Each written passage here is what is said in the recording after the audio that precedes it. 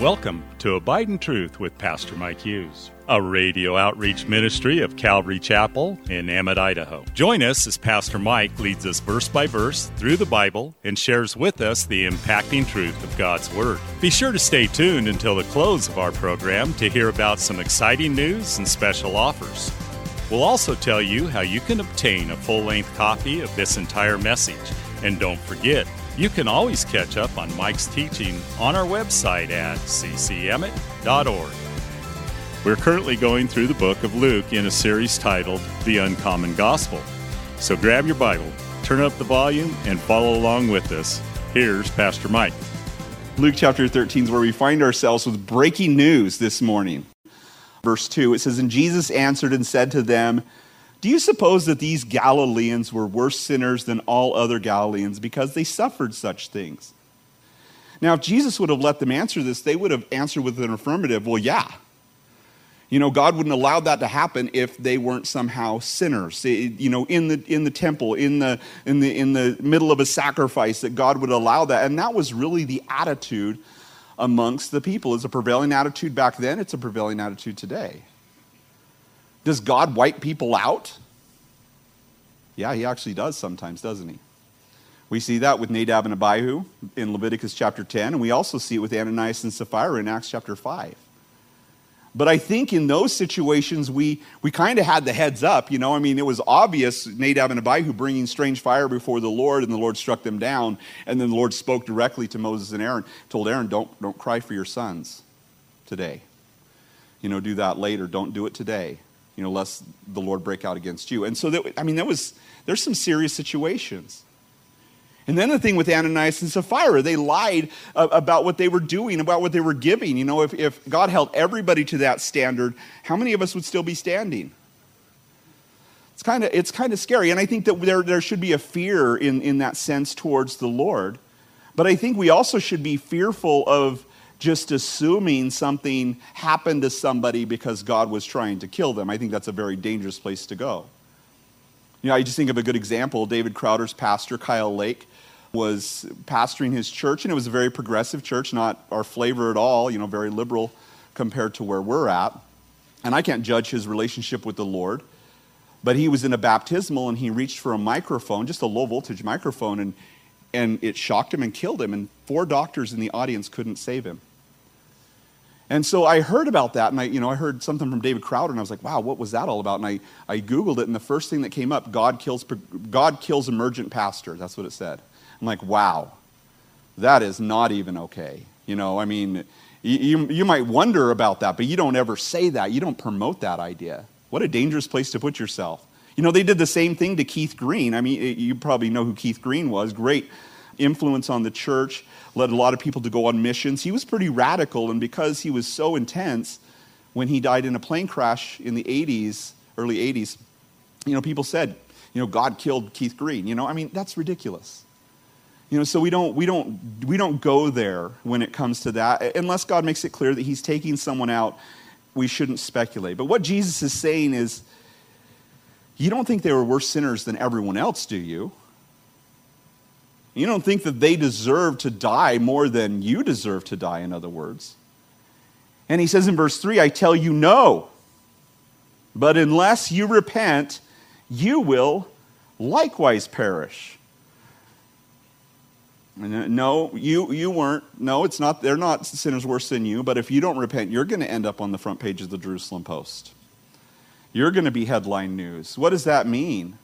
Well, a few things. I think, first of all, you know, non-repentance leaves us in a dangerous place. And speaking of non-repentance, I was speaking of someone who won't bow their knee to Jesus, who won't understand that Jesus is the way, the truth, and life, and no one comes to the Father except through him. There is an intensity and a certainty that if you do not give your life to Jesus, that you will perish eternally. But on another note, and it seems like Jesus is maybe speaking prophetically to these folks, he uses this word likewise, which is really interesting. I'm not going to try to pronounce the Greek word. I put it here being ambitious, but I'm not going to try to pronounce it. But the word means in the same manner. In the same manner you're going to die. That's what he tells these guys. Like, you'll all die in the same way if you don't repent. To be slaughtered? To have your blood mingled with sacrifices? What does he mean by that? Well, he probably means exactly that.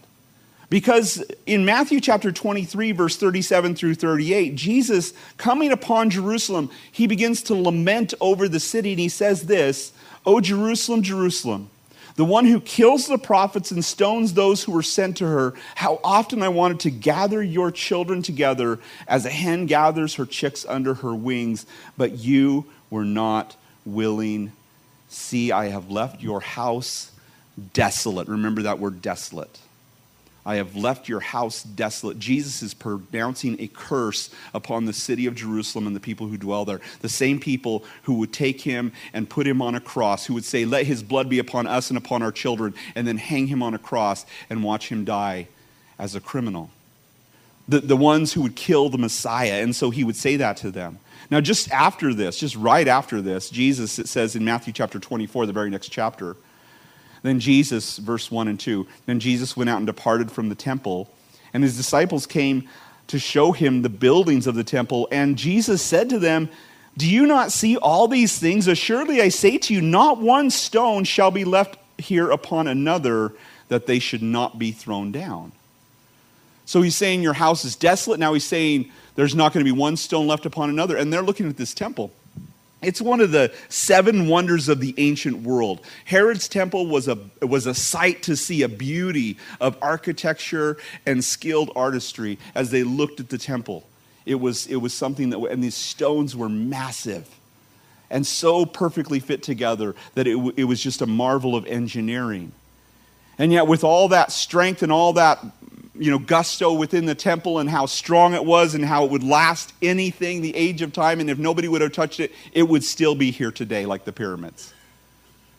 But in 70 AD, when Titus, with his legions, came against the city, he surrounded the city with the 5th, the 10th, the 12th, and the 15th legions, 24,000 soldiers, and he leveled the city. Now, his instructions specifically to his soldiers were, do not destroy the temple precinct. It was a wonder of the world. You don't destroy wonders of the world, right? Don't destroy the temple. But some people ran into the temple trying to escape the soldiers, and to drive them out, one of the soldiers threw a torch into the temple, and it caught the veil on fire and some of the other tapestries and things that were hanging in the temple, and it melted the 6-foot-tall solid gold menorah, and the gold ran down into the cracks underneath the temple floor, and all the gold melted off of the table of showbread and the other implements that were in there. And actually, I think there were more than one menorah, but anyway, all the gold ran out.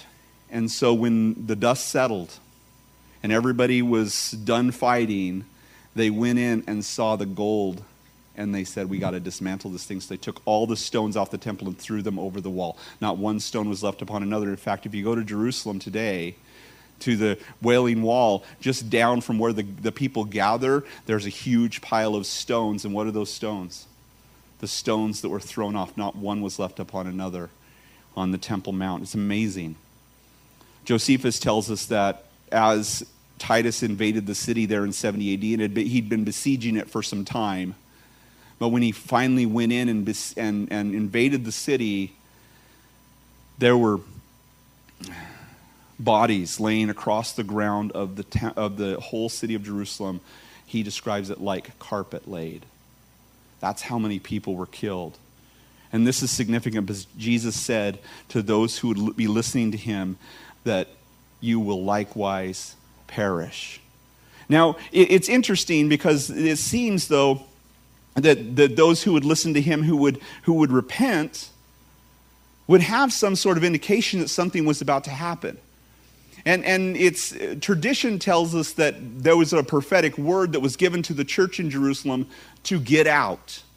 And maybe that was even what Jesus said in Luke chapter 21. In Luke chapter 21, verse 20 through 22, it says, "But when you see Jerusalem surrounded by armies, then know that its desolation," remember that word desolation, is near. Its desolation is near. Then let those who are in Judea flee to the mountains. Let those who are in the midst of her depart. Let not those who are in the country enter her.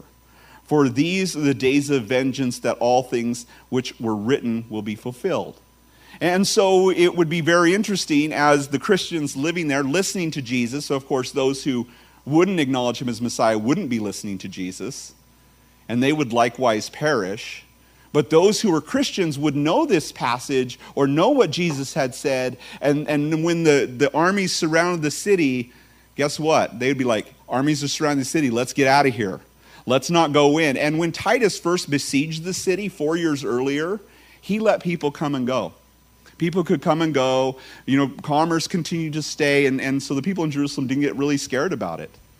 But as tensions mounted and as things got more intense and the Jews brought in militia and military of their own to try to fight off the Romans, that's when everything hit the fan and everything went bad. And everyone died. Thanks again for listening to Abide in Truth with Pastor Mike Hughes. If you would like a copy of today's sermon in its entirety, call us at 208-365-0991 or send us a text at 208-991-2756. Be sure to mention today's date.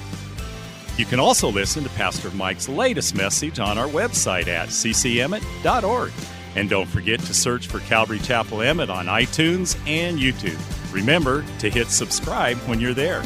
Thanks again for listening, and remember, always abide in truth. Until next time, God bless.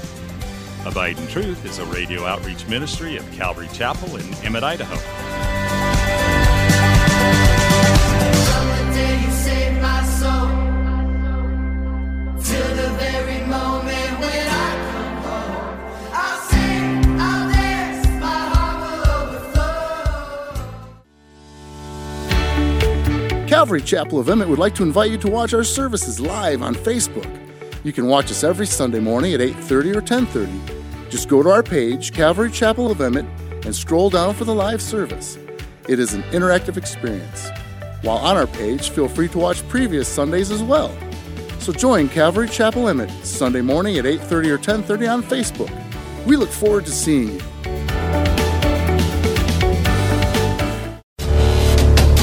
Calvary Chapel of Emmett would like to offer you a free gift for joining us today. Right Now Media. Right Now Media has been called the Netflix of Christian Bible studies. With over 30,000 Bible study and discipleship videos, there's even tons of Christian cartoons for the kids. To get your free account to Right Now Media, just visit our website at ccemmett.org/right now. That's ccemmett.org/right now.